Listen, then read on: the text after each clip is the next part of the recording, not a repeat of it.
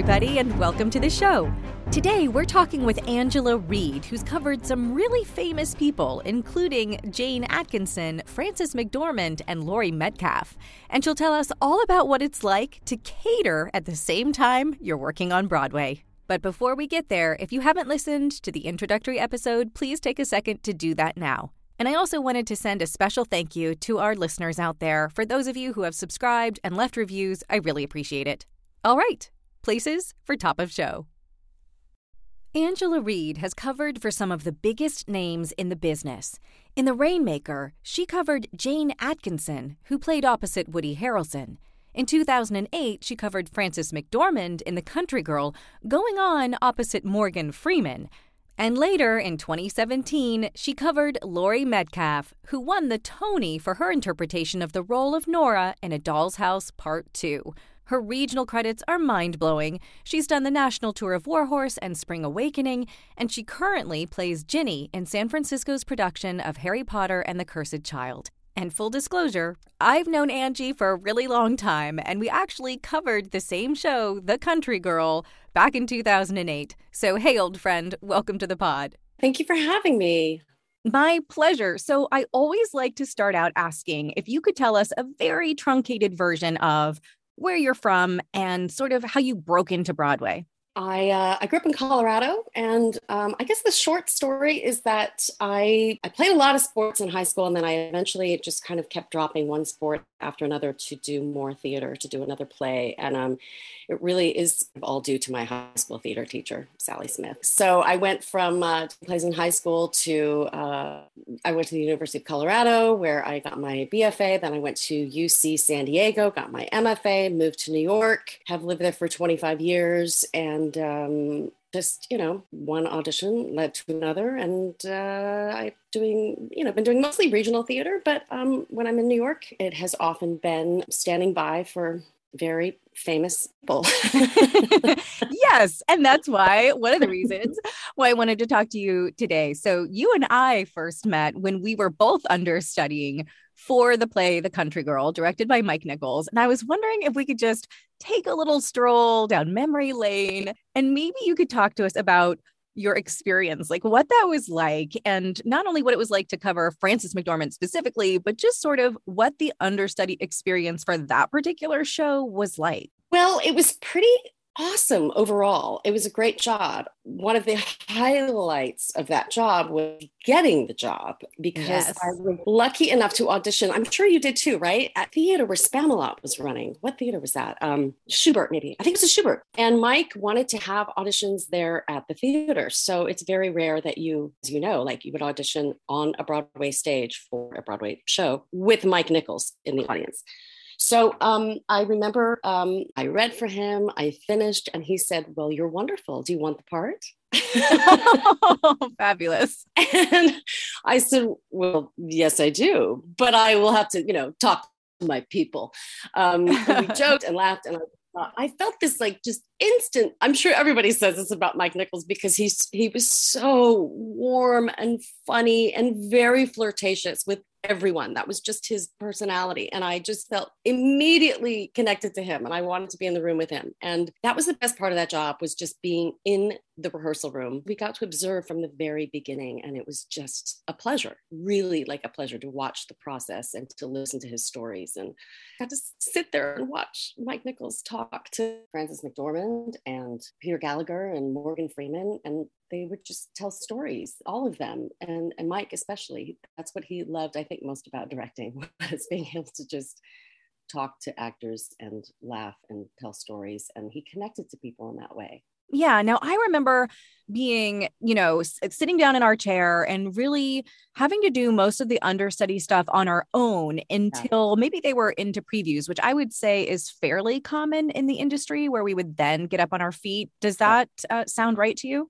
Yeah, I think that's about right. You really have to observe, be really an intense observer of the dynamics and the specifics, not of the staging, everything, so that if and when you go on, you could just kind of slip in. I think that is the key, that you want to make it your own. You don't want to do an imitation of anyone. That's just not going to be, honest. And believable. Ultimately, you have to bring yourself to it. But I think your job is to slip into the energy of what has already been created, and to be as, I don't know, you just don't want to disrupt what has been, already established. So you have to be a really good observer, because like you said, you're not going to get a chance to really get up there and do it for a while. So for sure. And I have to ask, because her role was playing opposite Morgan Freeman, did you have any thoughts about that? Like, were you a fan of his? Did it make you nervous knowing that, hey, if I go on, I'm going to be acting opposite this huge movie star? Or did that come into your mind at all? No, I was not a fan of all of his. No, I'm kidding. No, of course, who's not a fan? I think, again, what was so helpful for all of us was being in the room from the beginning, so that we could start to see everyone as individuals in this play. And, I'm a huge fan of Frances McDormand's as well, but I was able to see her as, Georgie in this part in this play. And I think that's how I started to feel about, watching Morgan. He became less Morgan Freeman, movie star, and more working actor. We really got to see them as working actors doing what we do. And so it demystified that a little bit. So by the time I went on, I just wasn't thinking of him in that same way. He is so charismatic, and you never forget, from the moment he walked out on stage, the audience just went nuts, because it's, everybody knows him and that voice. But I think that's part of our job, is to, see him as Frank, see him as my husband, see that, try to establish a history with this person outside of, the mystique of Morgan Freeman. The one time that I did get to go on, they were all so lovely and supportive. And it just made the experience so rich. Yeah. So have there been shows as a cover where you do come in later in the process? Can you talk about that and how that was different? I think that was my experience with the Rainmaker. It was so long ago, and I never did go on for it. But I don't remember being there early in the process. I feel like we were hired a little bit later, and I think I very much felt like kind of on the outside of it, very much an observer, not someone sitting at the table. Yeah. And there's something to be said for when you're in there early in the process, for just feeling like you belong as a part of the company. Absolutely. Which is huge. Yeah. It just creates a whole dynamic within the building, that it's not us and them, I kind of inevitably feel that way, but it helps tremendously if everyone is included from the beginning. Yeah. And so what was the process on A Doll's House Part 2? Did they do that where they included you in the beginning, or did you come in later in the process? Yeah. Again, it was at the very beginning. We were rehearsing downtown, 4 actors, the 4 understudies, and Sam Gold and the designers, and just also felt very intimate being on the inside of any changes that were made, discussions about how to get from here to there. It was just incredibly helpful. That's so nice, because sometimes, as we both know, like, the understudies can feel a little bit like an afterthought, and you're not necessarily included or privy to perhaps maybe those conversations about character arc and things like that when the director might be talking to a principal. But being an understudy, it's so helpful to be in the room for all of that stuff, because ultimately, right, we're responsible for kind of being able to fill in those blanks as well. Yeah, incredibly helpful. It really, really is. And it just serves everyone. In the event someone has to go on, you want them to know all that information. And surely, there are conversations going on between the actors and the directors and the playwrights that we're not privy to, obviously. But as much as we can kind of, be the fly on the wall and just soak it all in, the more helpful it's going to be for everybody in the event you have to jump in at the last second, especially. Did you ever go on for Laurie? No. And frankly, I knew I just knew I wouldn't. I used to joke that, she never left the stage. So, once she was on, she was on. And in fact, I would leave, probably 20, 30 minutes into the show, because I thought, well, we kind of all agreed, once she's on the stage, there's nothing that you got. If she falls and breaks her hip, she will drag herself through the end of the show, and everyone will pitch in. And I just knew that about her so clearly. So, yeah, they call that sometimes the zombie apocalypse cover, right? Like, you just feel like never going to happen. That's right. Can you tell me about the night that Laurie Metcalf won the Tony? Were you guys watching as a cast? How did that go down? I don't even remember. I will say, and this is very funny, the night of the Tonys, when I was covering Jane Atkinson in the Rainmaker, I was catering a party, and it was a Tony party. And I was wearing a, shirt and tie and jacket, and I was passing around shrimp. No. We're getting ready to go to the Tonys or to watch the Tonys. And she was nominated. And I kept thinking, I am understudying a Tony nominee who may win tonight. And I am passing around hors d'oeuvres. And people around me were talking about, Jane and her performance and who was going to win this or who was going to win that. And they were talking about the Rainmaker. And I just stood there and said, shrimp. Oh my God, you're blowing my mind right now. Yeah. Please dig out a picture of you catering, please. Oh my gosh. Oh, I have an even better. Oh my God, this is the brilliant backstory, the other secret story that is so good when I was covering Jane. So, it was the roundabout. It was I don't know, late 90s, I think. And I wasn't making a ton of money, and I did not have to be at the theater because at the time you could call in at half hour. So you called in. This is before cell phones. I mean, it was Christmas time and I was working all these parties because I was like, well, I don't have to be at the theater. I might as well make money on top of money because, why not? Yeah. I'm within 15 minutes. If I need to be there, I just hop in a cab and I go and I leave the party that I'm working and I go play a lead on Broadway. Fine. Amazing. Like how you do. Like you do. So I worked all these parties. And one party in particular was at the home of Fred Ebb. And I think it was a, Christmas party. It was like, mid-December. I mean, Liza Minnelli was there, all these directors, these actors. It was an unbelievable crowd. And his apartment, it was on the Upper West Side, I think. It had swinging doors in and out of the kitchen. There was one on 2 different walls. So you'd swing out one, go, run around with your hors d'oeuvres, come in the other side. And I headed out with a tray of hors d'oeuvres early in the evening. And who's coming in the door, right outside the swinging door? But Scott Ellis, who is the director of the Rainmaker. My God. He's the director. I'm covering his lead actress and I am passing around hors d'oeuvres at a party at Fred Ebb's. I just flipped. I thought, he can't see me like this. He can't see me like this. I always say that if it happened today, if I were in that circumstance, I would have just gone right up to him and said, well, if the roundabout paid better, I wouldn't have to do this. That's right. That's right. But at the time, I didn't have that kind of, sense of self. And I was just mortified. So I came right back into the kitchen and I said, I can't be on the floor tonight. I can't do this. So you can either send me home or you can keep me in the kitchen and, I will wash dishes. And it was a small company I worked for. They were lovely. They were like, okay, no problem. You just stay in the kitchen. So I stayed in the kitchen all night and I prepped and I washed dishes. And I thought, I made it all night long. I made it. I even went back into the maid's room to call in at half hour, while Scott Ellis was out in the other room to make sure that Jane was at the show. At one point, he came in to drop off his little plate or something. Oh, no. Nobody came into the kitchen, but he was being so, courteous. He came to drop off his little hors d'oeuvre plate. And I see him out of the corner of my eye and I race into the maid's room. I'm like, I can't see him. So I make it through the whole night. At the end of the evening, I walk out the door to help everybody clean up. And the front door to the apartment's open and the elevator is right there.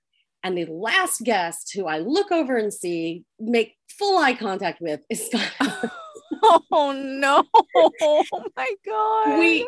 And honestly, I did not know, did he know it was me? Because out of context, you're not expecting this, Yeah. So I never knew. Did he know that was me at that party? We never talked about it. I was going to say, did he ever bring it up? He never talked about it. Nothing. Cut to, 18 years later, I'm doing Harry Potter and Scott's husband, Scott, also Scott, is in Harry Potter and the Cursed Child. And he has people over at his apartment. We go to his apartment and I get to tell Scott Ellis this story. I love this. Years later, whatever it is. And I said, did you ever see me at this party at Fred Ebb's house? And I was hiding from you because I was covering Jane. He was like, no. I said, really? Because I have been holding on to this for 18 years. I was sure that you saw me passing hors d'oeuvres at this party, and I hid from you in the kitchen the entire night. And he thought it was the most hilarious, the most amazing story.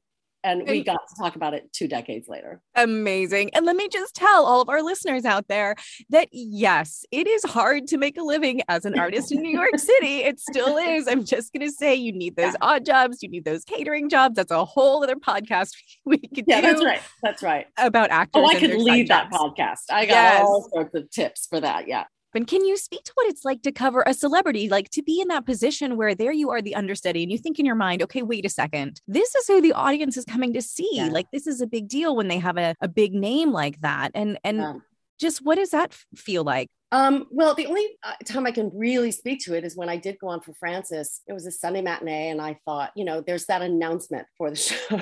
Today's performance of Georgia will be normally played by Frances McDormand, will be played by the lesser known Angela Reed. And you expect to hear the groans in the audience and people, shuffling to get to the aisle to get to the box office and, get a refund. And, I mean, that certainly is the fear that you have backstage getting ready to go on when that announcement is made. You think, oh boy, I got an uphill battle here for the people who've stayed. I have to prove myself. And, I think there certainly probably was some of that clamoring for the box office. But I think what is challenging and ultimately pretty rewarding is, your hopefully ability to jump in and to let them know early on, no, I've got this. Like, you're in really good hands. And no, you're not going to see her, but you're going to see something else. You're the only audience potentially that's ever going to see this performance. And I'm going to make it a good one. And I'm going to light a fire, hopefully, under everybody else in the show, because it does kind of, energize everybody else who's on, because they don't know how this is going to go. And so it can actually be a really, really rewarding experience for everybody. And I think it was that day. It felt very electric. And I was prepared. I was ready. I wasn't even that particularly nervous. I just thought, yeah, let's do this. And it was fun. I had a really good time with Peter and Morgan and the cast. And so I think there is always the fear of, oh boy, the audience is going to hate this. But your job is to do the job, do the play, and hope that they will come along for the ride. And I felt like they did. I remember that day. And you're right. There's something to be said when an understudy goes on, it kind of puts everybody on high alert. Oh, right. Yeah. So even those principals who have perhaps never done those scenes with you before, suddenly they are really present and they are really listening. And that can really light a fire and energize the show in a new way where you get something spectacular. Absolutely. If everybody's open to it, it can be just really dynamic and exciting. And, unfortunately, I was in a situation where people were just embracing of me. And I think it was a good show. So let's get into the nitty gritty about the how-to. What's your process? Because everybody has a different way of, covering roles and keeping binders and highlighting things. Like, can you talk to us about what your process is, not only for just learning the lines and the blocking on your own, but that sort of backstage choreography? Like, what are some of the tricks of the trade or tips that you would give to maybe another understudy who hadn't done the job before? I have to say, I'm not one of those people who keeps, detailed notes. I really, really love to observe. I just want to observe. I want to soak it in. I want to listen to every conversation I have, between the director and the actor I'm covering, so that I can feel like I'm on the inside and I'm not just, kind of creating something on my own. But I most recently covered, several roles in Harry Potter and the Cursed Child on Broadway. And the key to that is definitely, separating out those sections from the script and maybe using a different highlighter color and just trying to keep track of, the nuts and bolts of, 4 different tracks. That is much more complicated, obviously, than, covering one role. But I wouldn't say, I sometimes work with understudies, yes, that have, a full array of highlighter colors and pencils and colored pencils, and they have this whole system. And I don't do that. I just like to learn the lines, learn the blocking, and just be as observant as I can be of the details of So what you soak it up like a sponge. That's amazing. Yeah, I like to do it. I want to get up on my feet as quickly as possible. Running lines with the other actors is key. I think just like getting the lines down, getting that, because that's the easy stuff. The lines are the easy stuff. I think, just get those under your belt so that if you go on, that's not what you're thinking about.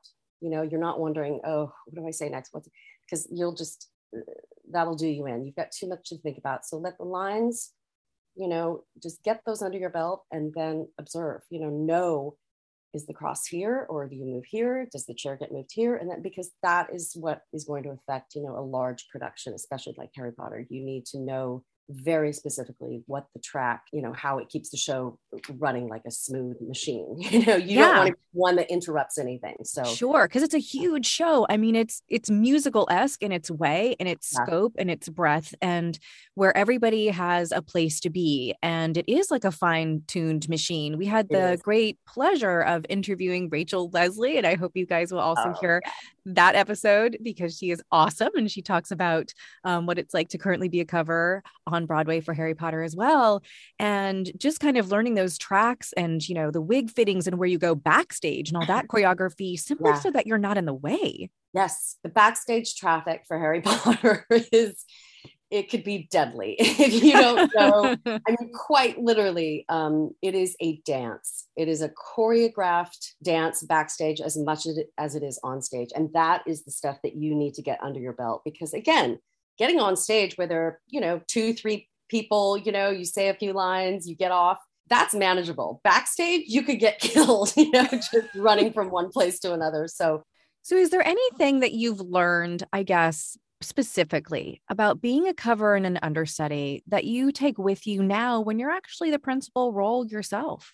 Well, definitely. I mean, I'm in a very unique situation now because playing Ginny in the company here in San Francisco, after having covered in New York 3 very complicated tracks for a year and a half, one of the things I take with me, and I hope that it's, I don't know, at least appreciated. And I don't know, I hope the rest of the company realizes that I know what they're going through, I guess is what I'm trying to say. It is a very difficult thing to do, to cover in this show. Once the show's up and running, you don't end rehearsals. You rehearse all day long. There are multiple covers for each part. They want to tech those rehearsals eventually, so everyone gets a chance to tech it before they go on. And then you're coming in at night and doing the show.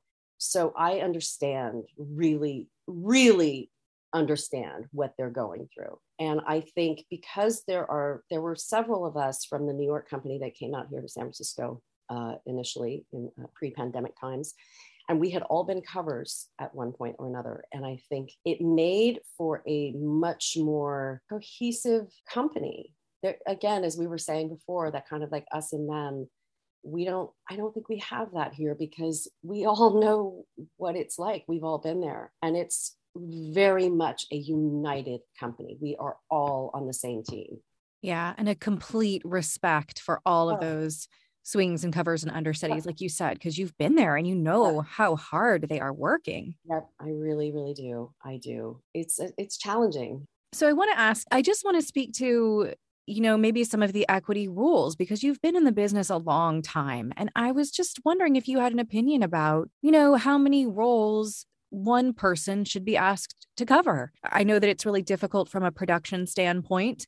But, having been asked to cover 9 roles once for Lincoln Center, I just thought, man, this might be too much for one person to handle. Do you have any thoughts about that? I don't know that I have specific thoughts about it because, it's different for everybody. And I know that there are, rules in place. And I do, in fact, think that it's changed post-pandemic. Feel like something has changed in our company where it's now limited.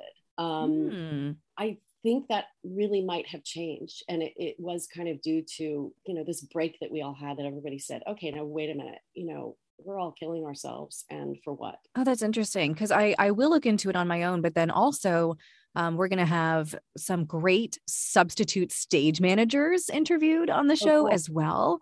So they're going to be able to tell me all of those equity rules, sort of what's in place and what might be on the horizon, if anything, in terms of changing, because I would be curious to see how this evolves. And that's part of the podcast too, is just kind of bringing awareness and attention to how hard people are working and just kind of what those rules are and what we're asking of them, just to kind of have a bigger conversation. Yeah. Yeah.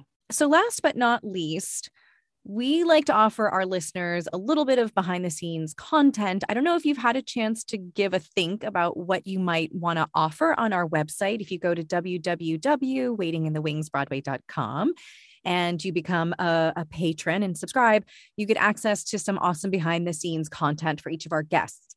So Angie, do you have an idea what you might be able to throw out there and offer some of our listeners? Well, I can offer a couple different things. And in a way, I guess I'll let you decide, because one could be about my different experiences going on. The other is something that has just recently developed. I have been asked to play Ginny in the Broadway production. And so my journey with this show, congratulations, has taken many, many, many different turns. And so starting out as a cover 4 years ago, moved to San Francisco twice. I am now, it's kind of full circle. I'm going back to New York and I start performances May 1st as Ginny on Broadway. Oh, Angie, that is so exciting. Congratulations. You deserve it so much. And I will make sure that I come and say hello, because I haven't seen you in ages and it would be wonderful. That would be awesome. So Angie, you've been such a good sport and a fantastic guest, and congratulations on playing Jenny soon here in New York City. We wish you all the best, my friend. Thank you so much. It's been great talking to you. Hey guys, Amanda here. If you enjoyed this episode, please visit the website www.waitinginthewingsbroadway.com and unlock some of that awesome behind-the-scenes content. Thanks.